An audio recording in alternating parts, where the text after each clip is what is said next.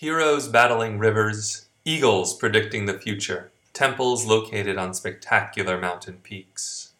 The natural world played a central role in so many aspects of the lives of the ancient Greeks and Romans.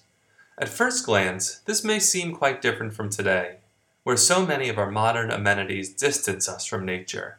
Yet, even now, the environment remains central to our public conversations and private lives, whether in discussions about climate change or in the glimpse of autumn foliage through a car window. If you're interested in thinking more about nature in the classical world from a modern perspective, or want to contemplate how ancient ideas connect with the environment today, keep listening. But not to me, though. My name is Aaron Seider, and this semester I'm teaching a group of students at the College of the Holy Cross who are considering these very topics in the classroom and will be sharing their ideas in a series of podcasts. Titled Nature in the Classical World, this series offers 12 episodes in total, with the first arriving in late November 2016 and others soon to follow.